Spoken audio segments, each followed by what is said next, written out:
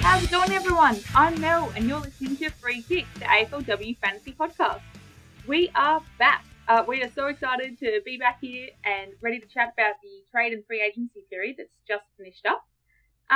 Today, I'm joined by Will and Liam. How's it going, guys? G'day, everyone. G'day, everybody listening. How are you, Mel? I'm well. I'm a little cold after sitting outside at the game in shorts, which was probably an oversight. But I'm good. What about you two? I bet Will's feeling pretty stoked right now. Oh yeah, Geelong's finally won a game in the men's, but you know what? We're not talking about the men's today. We're talking about the women's because there's a lot of interesting things happening in the AFLW space at the moment. Absolutely. I will say it's conspicuous that we're talking about AFLW immediately after not wanting to talk about the performances of Fremantle and Geelong in the men's. Oh, what a surprise. The Bombers are in the top 8. Focus on what we're here for. Yep. Focus on what we're here of course. Which is the women. That's what we care about. Exactly. So, it's been a long off season, or longer than last time at least. What have you guys been up to? Yeah, just going about my business. I've started playing football myself as well, which is good, down at a Q Bears. Shout out to Jess Berger at the Collingwood Football Club, where you have also started playing football, Mel. Yes, go Bears. Thought it's probably about time to put my money where my mouth is and actually kick a footy myself. So 27 feels a little bit old to be starting my my footy career, but it's a lot of fun. What about you, Liam? Well, I went into a deep comatose state after the end of the AFLW fantasy season last year because I did so terribly. So after I came out of that hibernation, I have been grinding on the AFLW content. I have launched fully into the men's stuff as well and actually trying to pull my finger out a little bit there and trying not to be as terrible as I was last year. Thinking about the lessons that I've learned, some maybe Abby Dowrick-based trades that I never want to think about again. Yes. Don't worry, they've stuck with me. Up. They've stuck with me, guys. Well, good thing there's been a lot of interesting AFLW content happening recently for us to be focusing on and starting to get excited about the season. We had priority signing period, trade period, Irish recruits. Now we're just had the supplementary draft, going into training starting soon for the preseason. Lots on. Very exciting. Yeah, and just quickly, speaking of ins and outs, I think people will notice that we are missing Jono at the moment. Jono is on an extended break, lucky for him. So he is sitting out a fair bit of this season. May see him later in the year, but for now he is an out in the podcast. So we will be continuing on with just the three of us for the time being. Yep, just got to put up with our three voices instead. Yeah, Jono definitely had the best podcast voice of the lot of us, I reckon. Speak for yourselves. Oh, absolutely. So, Liam, why don't you give us a rundown of what we're chatting through? We've obviously had the free agency and the priority signing period, and obviously a lot of what comes with that is some player movement that creates some new opportunities for fantasy scoring. We'll obviously cover in depth ones for each team, but what we're going to do today is each one of us is going to give a biggest winner from the period, a biggest loser, and then a biggest unknown. Could be for whatever reason, it could be an entire team, it could be a position in general. We've just kind of thrown it to everybody, and we're going to try and recap it today. Yeah, and in the interest of time, we're not going to go through every single trade that happened, even though every trade is interesting for their individual reasons, but we have put all of those up on our social media, so you can see what has happened over the trade period. So head over to our social media to see all of the trade action as it happened. Yeah, I mean, we've got most of the trades, the fantasy relevant trades, where we have an opinion on if we think it's going up or down in terms of fantasy scoring opportunity coming into season 8. But we didn't do every single trade. So if you've got something that you specifically want our opinion on, reach out to us. We always love to hear questions from the listeners. Cool. So, biggest winners. How exciting. Let's start with some positives. Will, what are you thinking? Yeah, always good to start with positives. For me, one of the biggest winners out of this trade period was St Kilda. They were incredibly active this trade period. Saw some big outs, and I'll start on the outs because the ins are what makes them the big winners. Losing Tani White, good young midfielder, 2 key forwards in Sheila and Greiser, as well as some other depth players, but the ins are the ones that make them really interesting for me, and The two big ones are Jamie Lambert and Jesse Wardlaw, and those two players make any team better. And for me, those are the two that are incredibly interesting, not just from a St Kilda perspective, but from a fantasy perspective as well. Of those two, do you think there's a clear, more important fantasy choice? Because I'm pretty certain that like Jesse Wardlaw is going to do exactly what Kate Chilor did. They scored almost equal points last year. I think that is as much of a muchness for fantasy. But surely we reckon Lambert is, a massive potential rise. Yeah, correct. And I think Lambert's a player that I'd definitely be interested in looking at from a fantasy perspective. Had a bit of a down year last season due to injury concerns, but back at full fitness for St Kilda will basically walk straight into that midfield and could be a really, really good option. Did you even have her on your team for a period last season? I had her, I think, in season 6, not season 7. But the reason I actually mentioned Jessie Wardlaw is because I think that you're right, Liam. She will probably just continue to do what she does, score probably similar, but I think it presents options for another St Kilda player who came in, which is Nat Plain coming in from Carlton.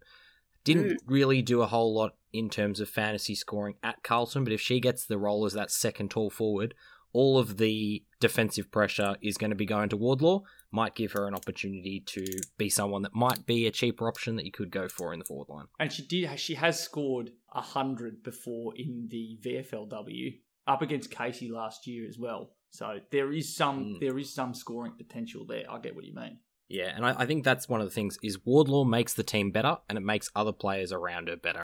Yeah, interesting. And that means that if we see anything happen to her, injury-wise or whatnot, could have a flow-on effects. For sure. Speaking of forwards, Mel, I believe that you have another team's forward line, particularly one that may have used to involve Jessie Wardlaw as your biggest winner. Yeah, so I reckon Brisbane forwards can be some good opportunity. I'm not sure exactly where it's going to go, but with Bodie out and Wardlaw out, it means that they're going to be having to fill that kind of forward role that's going to be beneficial for us as well from a fantasy perspective, I imagine, given that Bodie was one to have last season. So we know there's points up for grabs there. Looking at who's left, to me, like Sophie Conway or Courtney Hodder make the most sense. But we've also seen we also saw Dakota Davidson have some really high ceilings last season. So it makes me wonder if, I'm not sure which out of them or how evenly some of the opportunities might be shared.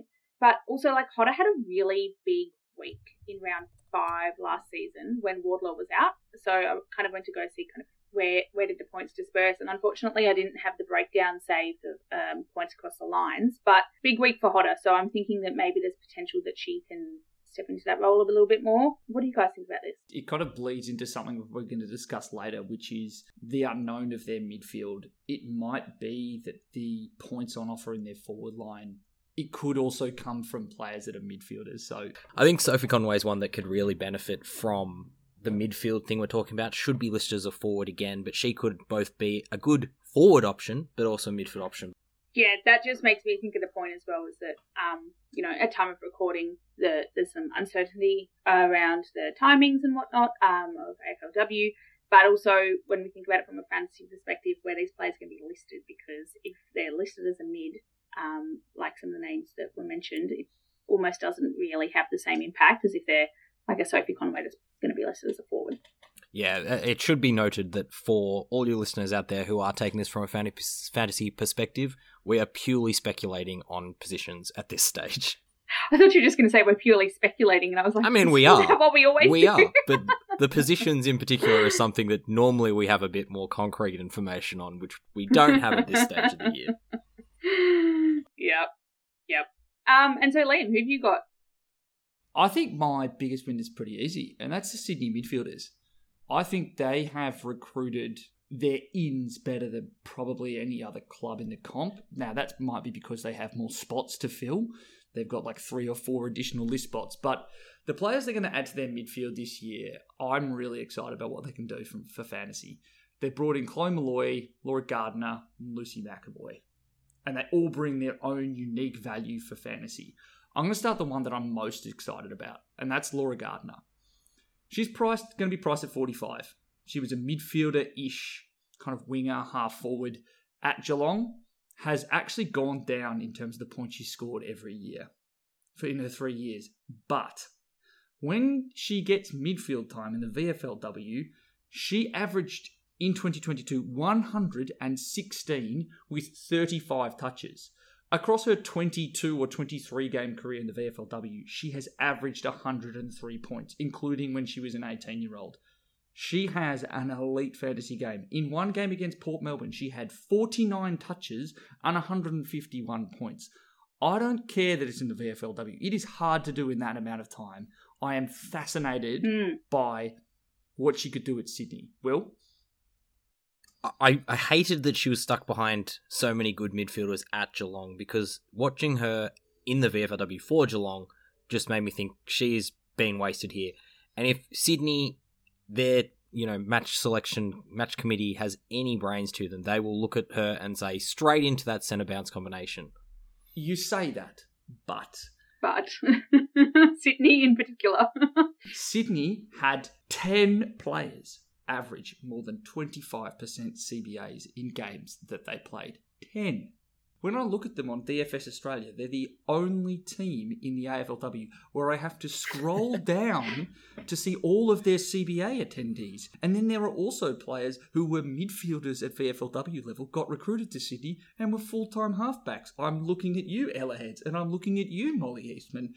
I have no idea what Sydney's going to do. So maybe I could have put this in the unknown category, but Laura Gardner particularly was just such a slam dunk potential winner that I couldn't not talk about her.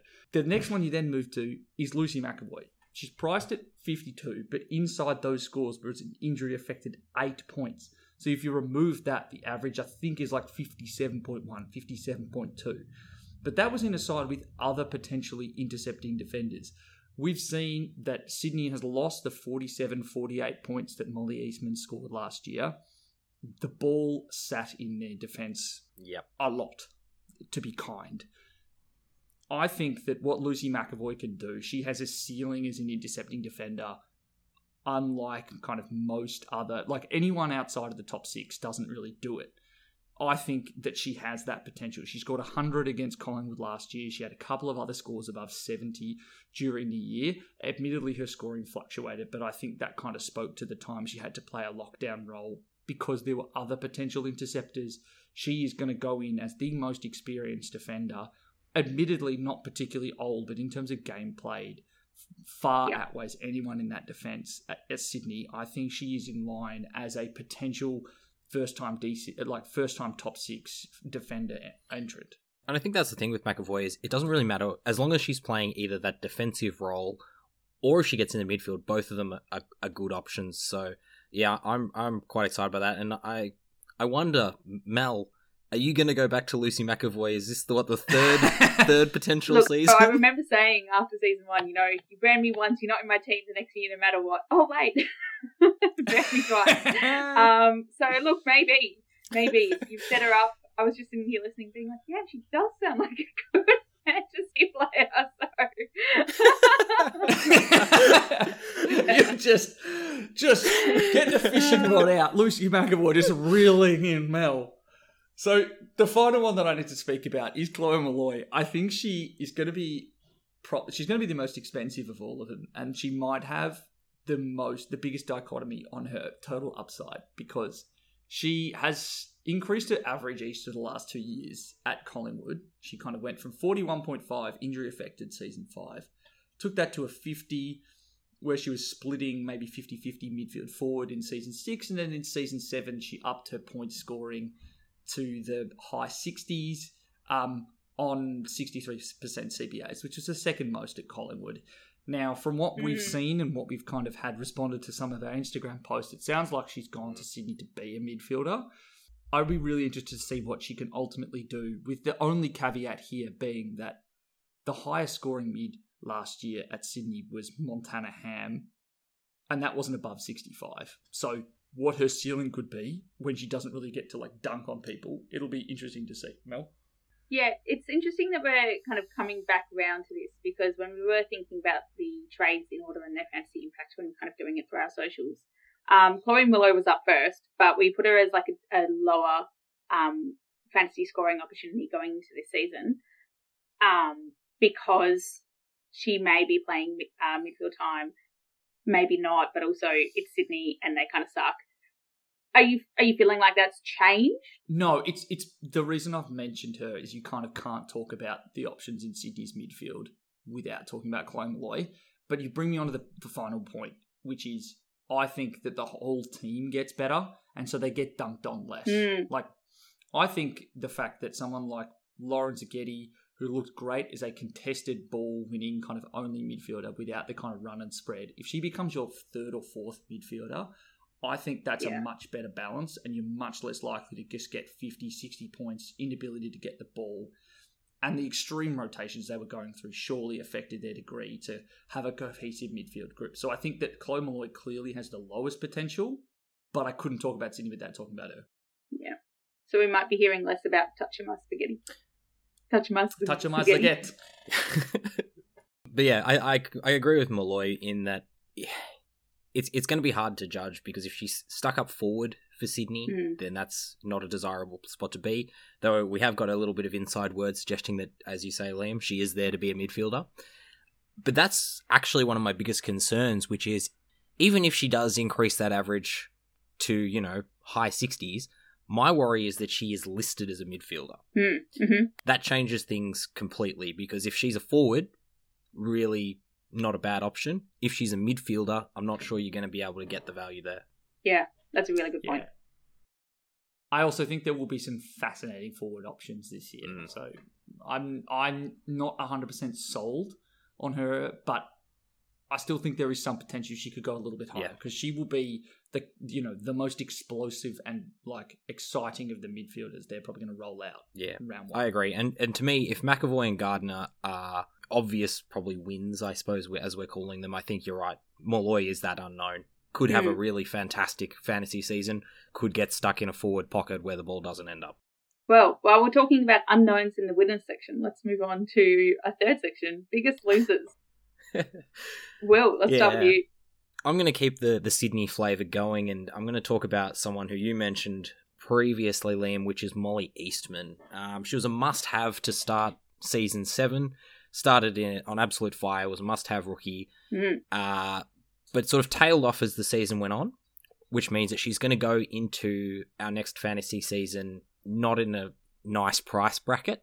Yeah. And she's also joining a team with a pretty strong settled lineup, not just a strong backline, which she might struggle to break into, but she also can't really fall back into that midfield because they've got a strong midfield as well, Richmond. So she'll probably get game time, yes, but whether she's able to get enough significant points scoring game time, I'm a bit iffy on that. I remember sort of frantic, like everyone's bringing her in and then, how many weeks can we afford to keep holding her as she just slowly loses money? So, yeah, her scoring trajectory from Season 7 and how that'll impact her price in Season 8 is definitely something to stay away from. Speaking of biggest losers, I think, Mel, you're keeping the Richmond flavour going here. Yeah, we're just building off each other here. So, my biggest loser, I've got Richmond forwards. So, it was kind of an emotional roller coaster watching all of this unfold. First, it was Wakefield's retiring. Ooh, who's going to take that forward spot? Who could it be? That's going to be exciting to watch from a fantasy perspective, or at least a goal-scoring perspective, as I somewhat support Richmond in the women's. And then they got in Cody Jacks and, I'm going to butcher this, Maddie Brancatisano. Brancatisano. I don't think I've ever said that out loud. There you go. Maddie Brancatisano. I love the fact you said you were going to butcher Maddie Brancatisano, but then you butchered Cody Jacks immediately before by calling her Cody Jacks. Look, I bring the numbers and you guys bring the words. It's pre-season, guys. We build into it. Build into it. Also, you also said that they both came to the club, which is... They both left. Say, you know what? We're going to start this again. No, this is good content now.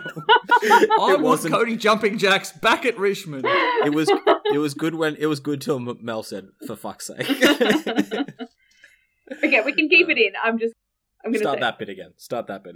This is brand new information for you. So it was exciting when Wakefield left. And then Cody Jacks and Maddie Brancatisano also leave. And so now there's a lot of forward potential. And then we get Caitlin Greiser in, and we're thinking, oh yeah, she'll take the spots. Great goal for over the Saints. But then we also get Courtney Jones in from the Gold Coast, and so now I was thinking maybe they'll share the points between them. And then I know the draftees that they get aren't always going to be, big guns from the get-go, but they've also drafted a forward, and it's getting a little bit confusing who's going to take those points or what their plan is here. You've also kind of got Ellie McKenzie running through there. Levy staying on. KB, is she going to be back full-time? Yeah, you'd assume so. Should be. So you've got a lot of talent on one line or near one line, and I think that the reason why, although lots of talent is fantastic for Richmond, from a fantasy perspective, I think it might start to get a bit stifled or a bit blurred, as there's not necessarily going to be one main breakaway that's going to take a lot of the points necessarily. What do you guys think about that? I am interested yet again in Katie Brennan. Always. For the third year running. I think that her ability amongst all of those forwards to get up higher up the ground is really what she can do, and that impacts her scoring the most. Like, we don't often see high scoring forwards, but the ones that we do are the ones that make it high up the ground and take marks, and KB alone is capable of doing that pretty much in the comp. And we like her lifting. Yeah, so I think that if they can nail down a forward grouping, that means that she doesn't have to be the sole marking target up forward, which admittedly she didn't have to do last year when Courtney Wakefield was playing well, but she also wasn't in the team because she was injured. So she was clearly not healthy last year. I'm kind of throwing that out and throwing it back to more in rounds 1 and round 2 of season 6, and then also having had a look at what she did in season 5. When there's another tall forward, she can get up the ground and she can take marks and be a viable fantasy option, and she will come in underpriced this year as a result. So I think that she, as much as it's a potential loser, I think it's more that we lost an opportunity to get a slam dunk pick because there's now a glut of options to replace That's what I mean. Wakefield. Yeah, and I sort of see KB as a bit separate because I think one of Greiser or Jones, probably Greiser, will get that main forward role. So I think Katie Brennan's role probably won't change a huge amount. If anything, it frees her up a little bit. She's probably the one little shining light we can take out of the glut of forwards that Richmond now has, because we've got plenty of tall ones up there that they can kick to, meaning that Brennan can get through that midfield potentially. So the word of the day for this first podcast recording of the season is glut. Very good. That is the technical term for a group of forwards. It's a glut of forwards. Yes. Do you have any more gluts to talk about? I actually had a glut of options to talk about here as the biggest loser. I didn't want to trample on anyone's toes. I think that there is definitely going to be a biggest loser in the Collingwood midfield. I think you could almost say Tani White is a potential biggest loser because she'll go from closer to a number 1 option. The one that I've chosen is... I buried the lead here. The biggest loser could potentially be Steph Wales at Essendon, because it was looking like when Georgia Borge was dropped, she was going to be the number 1 ruck and she was going to be the sole option. We saw what Lucy did, or we saw what the other Wales sister did at Hawthorn. Yeah, when Tamara Luke went down. That looked like a great option, but then couldn't go an episode without talking about Leah Cutting. She is in. Whoa. She's going to be priced at 35, so maybe she's the biggest loser. I've kind of taken an easy one here and just said that Steph Chiocci taking a step away and going from Collingwood, where she was captain, over to St Kilda. She had been a potentially competent midfielder to bring in right at the back end of the year if you knew she had a good run, but I don't think she's going to come into a particularly good role on a wing at St Kilda, particularly if we're going to say anything. She has to play a whole bunch of games in the wing down at Moorabbin. I think that's not good for her scoring. I think it's like a 40s. It's a 15, 20 point drop of what she did 2 years ago. So Chiocci's clearly been recruited for her leadership capabilities down at St Kilda. Not that anyone, I think, gets recruited for their fantasy potential scoring, but I think that wow, deep cut there, Will. Well, I don't know. I'm not a recruiter myself, so maybe they do. But I think that you're exactly right, Liam. Is that she's coming into that St Kilda team to bring leadership, not necessarily a mountain of possessions. So her leadership will be far more important than a high possession game style that she may have got at Collingwood. Yep. Speaking of Collingwood, things are unknown now because we don't know what we're talking about. Yeah, so where we were really structured and well-informed, making beautiful commentary, now we're going into the unknowns. I've put Collingwood midfield. So kind of touched on a fair chunk of these bits before, but Chloe Malloy, out. Steph Giocchi, out.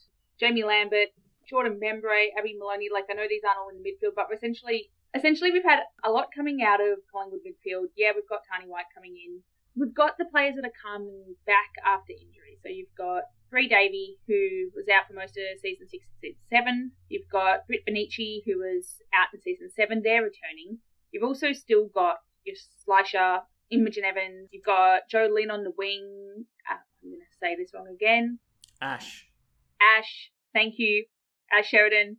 So I'm thinking that I'm not sure how these new recruits, like a Tani White, say, Grace Campbell as well, are going to fit in with the return of some of the club's best midfielders and how the club takes those returns, how much they're playing at full energy versus maybe not all of the games or lesser. I guess we've got somewhat of a Collingwood expert here to help me unpick this bit. Liam? With Will. Oh. Yeah. Good one. Yeah, I think one of the things about this is there's two absolute certainties, basically, which is the Davey and the Benici, and we've talked a lot about them last season, and I'm sure we'll talk about them a lot in the new season. And that's kind of where you're right, Mel, is we know that that's going to be the crux of the midfield, but what's going to fit in around them? Because the two obvious ones were Lambert and Malloy. Mm-hmm. So I think there's going to be a fair bit of posturing in the Collingwood pre-season to see who can fill those midfield spots. Tani White, as we said, is an obvious sort of one. Campbell's been recruited into there as well. But they've also got plenty of options to come in from other positions, as you say, with like players like Ash Sheridan. So I think you're right that it is a bit of an unknown. Oh, great. So you just reiterated my point that it's an unknown. Yeah, that's why I wanted to throw over to Liam. Okay. I missed a name. You've all not talked about a name, and it's telling because I think that makes her a loser, and so we could have included her earlier. Name that player. New round. Sarah Rowe. No. Listen. Let me finish the question. Listen to the question I haven't asked you. Okay. Yes, exactly. Jolene. She scored scores Wait, who? of you're going to have to tell me the name. Michaela Can. Yeah, well, okay, that doesn't happen. Oh, let me finish what I said. She scored to start the year last season 80, 74, 69, 86 and 80. Do you know what she scored last season when Bree Davey and Britt Benici were in the side? Less than that. It was a 31. She is a prime candidate to lose midfield minutes to a Tani White, prime candidate to be pushed out to a wing, prime candidate to go to half forward and not have the CBAs. Like, she's looked good as a fantasy player and was a viable pick to start last year. If she was someone you traded into, I think she probably presented, 20 points, maybe 15 points of value. Yeah. So we're going from a yes we can to a no we can't. No, we cannot. Because I think another player in there is Tani Brown. They've been keen to throw in through that midfield as well, and this is kind of the point of the unknown, is they've just got so many options that could go through there. It's going to be a real wait and watch, I think, for Collingwood, but everyone's pretty much going to be picking Davey and Benici. They're going to be cheap as chips, and they're both proven scorers. So I think that from a fantasy perspective, pick the knowns, basically. Although we had a chat. You think Britt Benici could be on the wing, so maybe say we should all be picking Bree Davey. There's a possibility on Britt Benici. The reason I say Benici could be on the wing is because she does her best work taking marks out on the wing. It's not that she necessarily plays a wing role. It's just she runs really hard and gets out on the wing and gets those disposals. One of the few players who I think is a viable winger option, as you say, Liam. So I started saying although before because I was going to say I know they're known, but we're watching them come back after injury. It's like we see people come back and not be at their best, at least in round one. And I'm sure we'll get into this when we're making our teams. But like round one could be a bit risky. Would rather watch. I think just to finish off and put a bookend on this discussion, I think the one thing that works in their favour, not necessarily means it's a sure thing, is that it's been a very long lead into the season. Gives them time to build that fitness. Yeah, so another big unknown, Ellie Hampson and the Ellie Hampson size soul. Her soul has left the Suns, but it's whole at the Suns. Speaking of that, Where is the soul in the Suns? where is the soul of the Suns? Yes, well, that's another great question, but that's a bit more metaphysical. But we'll get to that on our AFLW Fantasy Theology podcast. Well, it's funny you say this because I was actually going to reference the ship of Theseus and get a bit deep.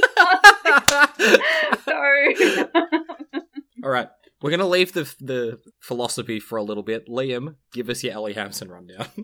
I'm going to give you guys a narrative. We get to the beginning of the trade period. The biggest news to start off, Batesy is out of Brisbane. She's gone. Big news. My big immediately news. first thing I think is it's Belle Dawes' season. She was the fourth midfielder last year. When she was up above 70% CBAs, she was a 75 plus scorer.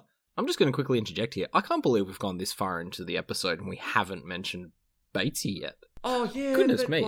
We really are missing Jono on that one, I reckon, because he would have brought it up first minute. It's because of where she went to. I don't think we need to discuss Hawthorn. Thank you very much. Yeah, fair. I'm okay with that. It's more that she's a known product and she's kind of going into a younger side. You know, maybe she has a bit of a Maddie Pressparkers type pop, but I think not from a fantasy perspective. That's for down the road. These are for the big discussion points. Belle Dawes, bang. Go through the entire trade period. I'm out there on Twitter like, it's Belle Dawes' season. Here's my list of points on why she is the midfielder to own. Go mid-price madness for everybody. M1. Just going to jump in here again and say, this is genuine. Liam had basically written an essay on Belle Dawes in our rundown sheet prior to this, and we were all on board. Absolutely on board. She was like priced at 58. She was going to be a forward because she started at forward at about 30 to 40% of the time. You know, when she got above 70% CBA, she scored a 75 and a 90. Bang, Belle Dawes in my side. It was going to be the Abby Mackay of 2023. And then we get to the end of the trade period, and then there's just this tiny little bit of news. Ellie Hampson has left the Suns to go to Brisbane. Now, Ellie Hampson is also someone who we have been frustrated by because she has an absurd amount of natural talent. And she might now fill that Batesy spot, which means I can't launch into my Belle Dawes season 2023. I now have to be more guarded because Ellie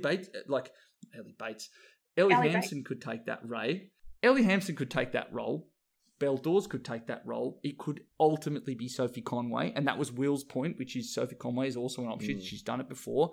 I was going to take that and be like, I don't care. Belle Dawes is the younger player. I'm happy with this. I've got it's strong take season. It's the preseason. They don't matter.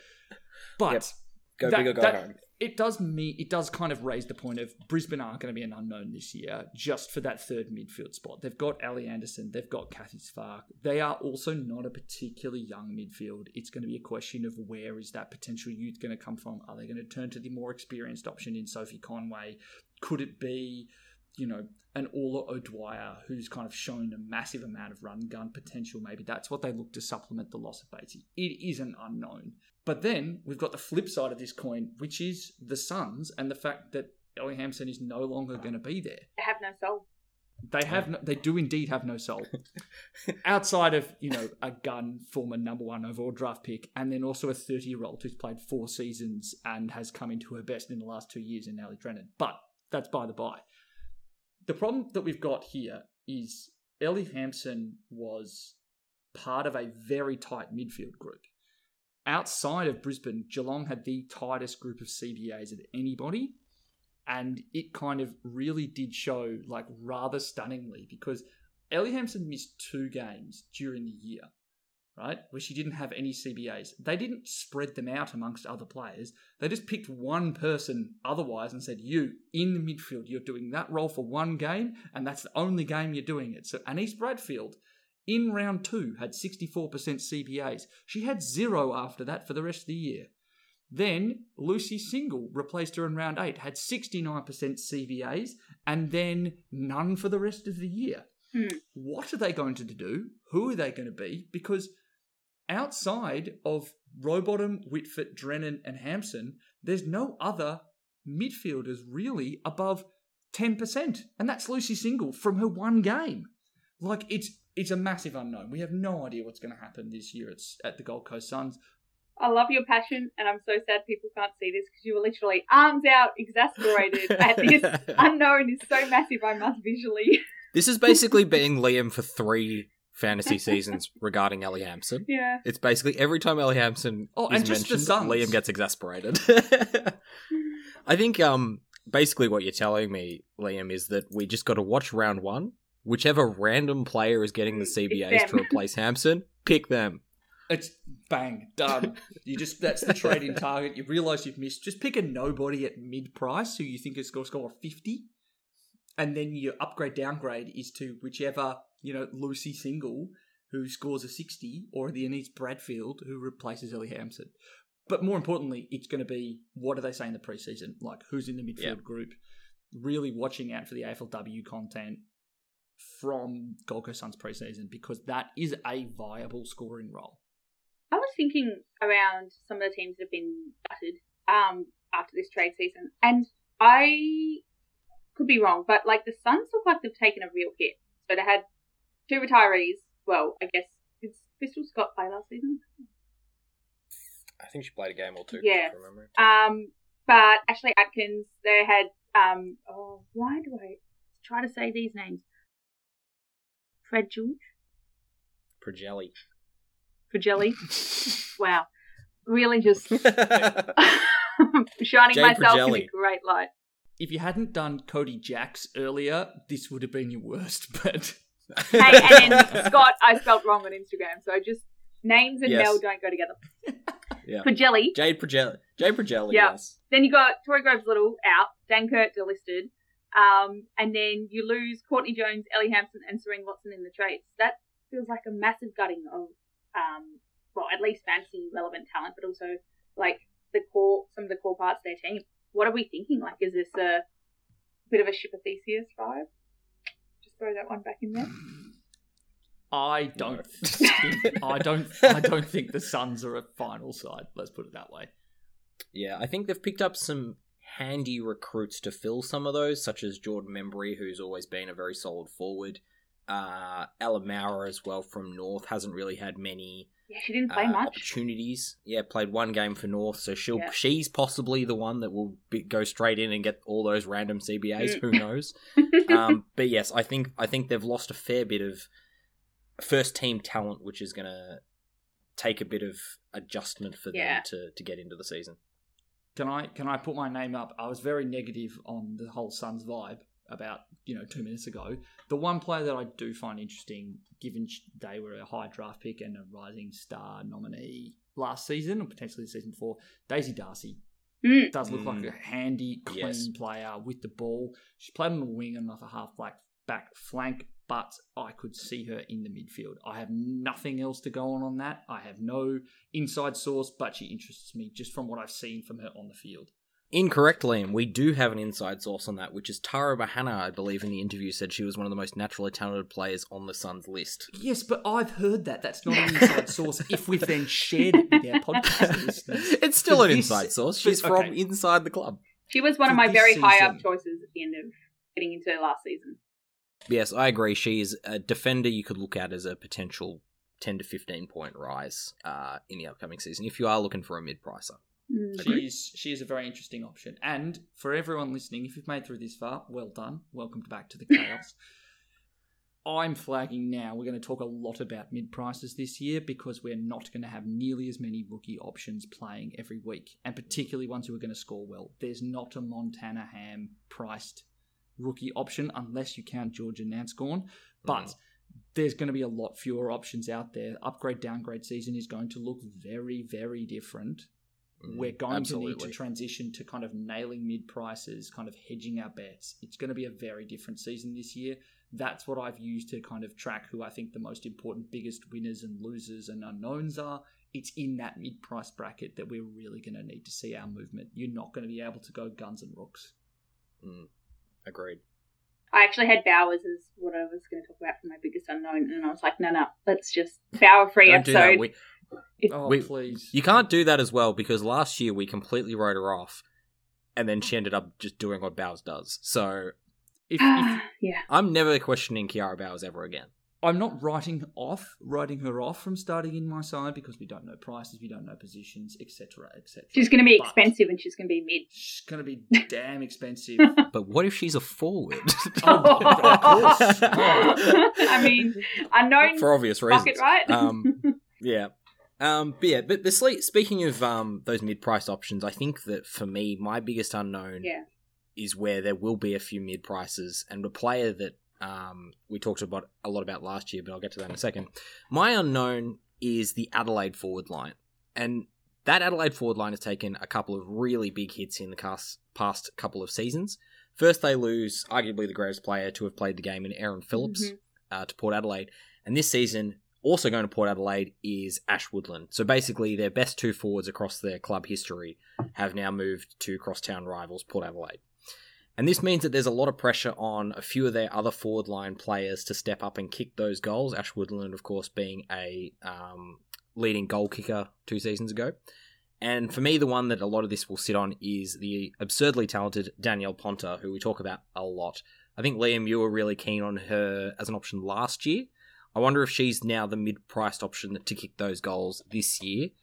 And I'll throw it to you for that in a second. But the other two that I think that will probably need to step up to kick a few more goals is the evergreen Chelsea Randall and possibly Caitlin Gould as well, who played a little bit up forward last season. They'll probably play a little bit more up front this season with Adelaide recruiting the other Allen sister Jess into play ruck. I have a question on Ponta. She only played 6 or 7 games last season. Do you reckon she's going to be coming in discounted because of that, making her an even more attractive option? Unlikely. You've got to play less than 5 to get the discount. Oh, less than 5. Never mind me then. Yeah. The other unfortunate thing for Danielle Ponta is she had some absolute stinker scores in the final series, which means she doesn't even get the benefit of those being in her scores for the season. Yeah. But we did see that she has huge potential to score, in that she's scored scores of a 74, 68 last year, 79, but there's a lot of lower scores mixed in there as well. Mm-hmm.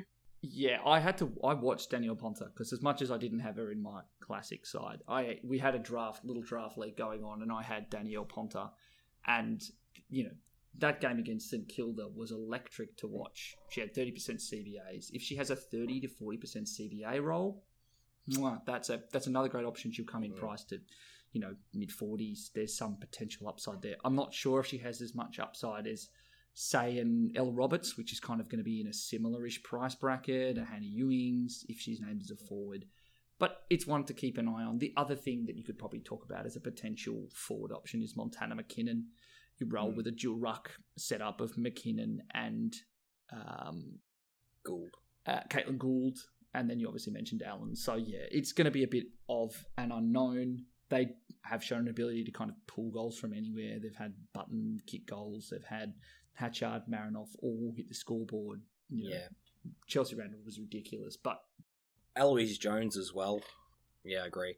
And I think the player that I did mention, who we talk about cheap options, Jess Allen, if she's named to play in the ruck, could be one of the very few very low priced players, but it's always the rucks that we seem to find these ones, because Tam Luke will be cheap again. We need her to be listed as a defender or something like that, I think.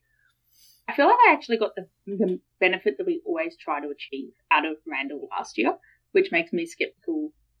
She's probably going to go back down the other way, I imagine, this season. Like, I was just double checking my season 7, and I brought her in with a price out of 70 in round 3, traded her out a few rounds later with a price out of 79. Perfect. And I only traded her out because I desperately needed money. But that kind of 10-point increase over a season or half season is exactly what we look for. She was such a classic example of that happening. Okay, so we've done our winners. We've predicted winners. We've done our predicted losers. We've discussed all the stuff that we don't know. Rapid fire time. 60 seconds to talk about a topic that we haven't yet discussed. I'm going to start. We actually have somewhat discussed Anise Bradfield. Anise. Got it right. We mentioned her briefly, but as a mid GWS, GWS has had a couple of big losses recently. Forrest Daunton, amazing footballer, retiring. Tanya Hetherington also retiring. Woodstack. I'm thinking that there's big potential for Anise Bradford, who's come in from Gold Coast in the supplementary draft, to be underpriced. She's only played 3 games last season, I believe. As Liam mentioned so kindly earlier, she had 64% of the CBAs in round 2, the only round that she had any CBAs. But I reckon that she's potential to pick up some of the scoring left behind by those other players. Although I do have a question mark here. Beck Beeson, question mark? I don't know what exactly I'm asking, but I feel like I've heard a name before. Yeah, the question with Beck Beeson is, does she return? Because she was one that I spent a lot of preseason pumping up because I thought she's an excellent midfielder. The problem is she then suffered from concussion symptoms and missed the whole rest of the season again. So is she back, and how does that skew my... Yeah, so basically we don't know yet, and this is going to be almost the same story as last season, which is if Beck Beeson comes in, she'll be a great mid-pricer. We know she can average up around the 80 mark, but if she's still suffering from concussion symptoms or if she does have another injury problem, then we may not see her yet again, which would be a real shame for the game because she is an excellent player. If Beeson does make her way back onto the field this season, it may limit Bradfield's ability to get into that midfield with Elise Parker, of course, being the main player in there. But if Beeson isn't in there, I think Bradfield definitely becomes a very viable option. And even if she's not a long-termer, I'm hoping that Bradfield can come in quite underpriced and at least make some money from rounds like 1 to 3 or 4. What do you reckon, Liam? I don't know if I want to go anywhere near GWS. I think they're going... Well, actually, no, that's a bit too strong. GWS have so many potential holes. I can't rule in or out Anise Bradfield. Okay. That's fair. Fair. To me, I actually think, not trade related, but I think one of the most interesting options for them is actually Izzy Huntington coming back from the knee injury. Yes. Given their forward line and back line losses, it's almost makes it hard to see where she's going to play. I had her as a question mark as well, because I guess if we didn't have any updates on those, I didn't know if my information was just old. If we don't know Beck Beeson back, yay or nay, Izzy Huntington back, don't know. It really makes my Anise Bradfield shout out weaker, but also kind of moves GWS as a whole up into the unknowns bucket. So, just I would be pretty strong on the idea that Izzy Huntington will be a forward now that Cora Staunton has retired. I think that's going to be a fascinating forward line of marking targets. Georgia Garnett, Georgia Garnett was like one of the biggest improvers last year. Setting aside fantasy, she looked incredible. I also think they have a really good young defender, Tani Evans.